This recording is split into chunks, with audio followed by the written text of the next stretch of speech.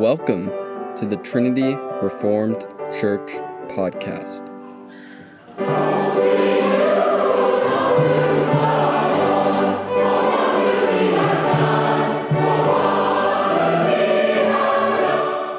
Exhortation by David Francis on September 18th, Lord's Day service.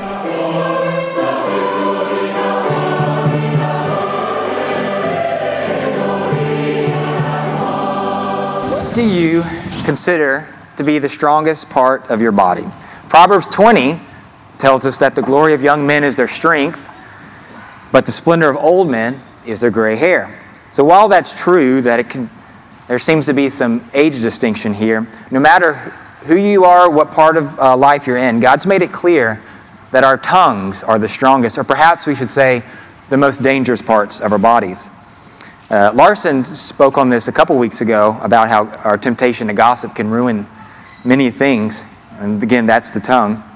But James 3 says that no one has ever tamed the tongue. It's like a restless evil. It's full of deadly poison. Like a tiny rudder steers a magnificent ship, so our tongue, very tiny, is very powerful. It can steer us in the right directions, or it can steer us into trouble. So living in God's world, here's an inescapable concept. That is, this is true no matter if you want it to be true or not. That is, your tongue can either build up, or tear down others. So your tongue has the ability to build others up or tear them down. It cannot do nothing. Your tongue can't be neutral, just sitting idly by. Once I heard a Christian who, after reading Jesus' word in Matthew 12, which read, "I tell you, on the day of judgment, people will give account for every careless word they speak." This guy decided, well, I'm just not going to talk anymore. That sounds pretty scary, so I'm just not going to speak at all, or just say very little, just enough to get by. But there's two big problems with this reaction. One, he was failing to recognize what the Bible teaches, that it's out of the heart is what the tongue says. So out of the mouth, Jesus says before that, he says, out of the abundance of the heart, the mouth speaks. The good person out of good treasure brings forth good. And the evil person out of his evil treasure brings forth evils. So the problem isn't necessarily the mouth.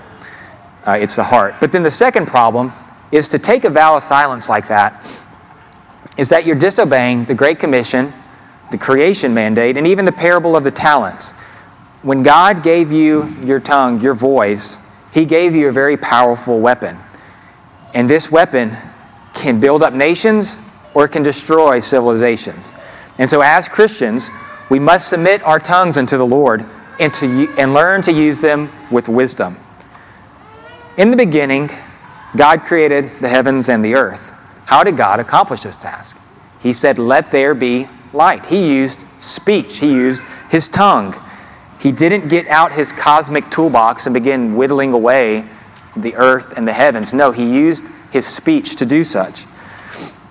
We're made in His image. Therefore, He gave us tongues of power as well.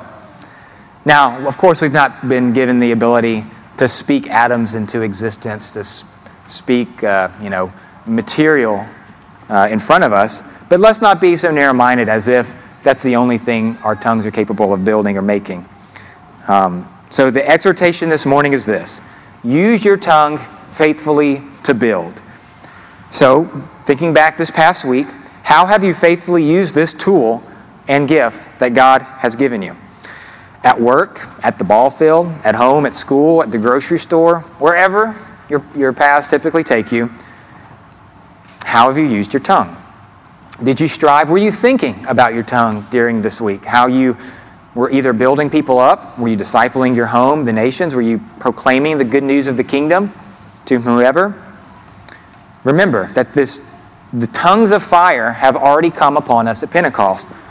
And what is that? That's the Holy Spirit has come and dwelt among us. So your tongue is a very potent and powerful weapon because the Holy Spirit has come upon us.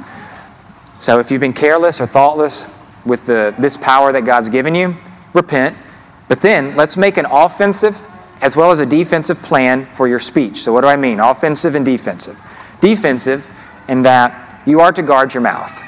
James warns us that our words can start fires. But I think as Christians, we think a lot in terms of the law, and we think typically in terms of, well, don't sin, don't sin, don't sin. However, I want us this morning to think about what is the offensive plan for our tongue. Children, how do you plan to use your words to obey your parents? That's how you use your tongue rightly. Husbands, how do you plan to use your words to nourish and cherish your wife? Wives, how do you plan to use your words to show respect to your husband? Parents, how do you plan to use your words to actively love and guide your children? Christians, how do you plan on using your words to bless those around you and to disciple the nations? God has sent His Spirit to enable us to walk in faithfulness. This is the task you are called. Thanks for listening. If you want to find out more, check out our website at trinityreformedkirk.com. That's Trinity Reformed, KIRK.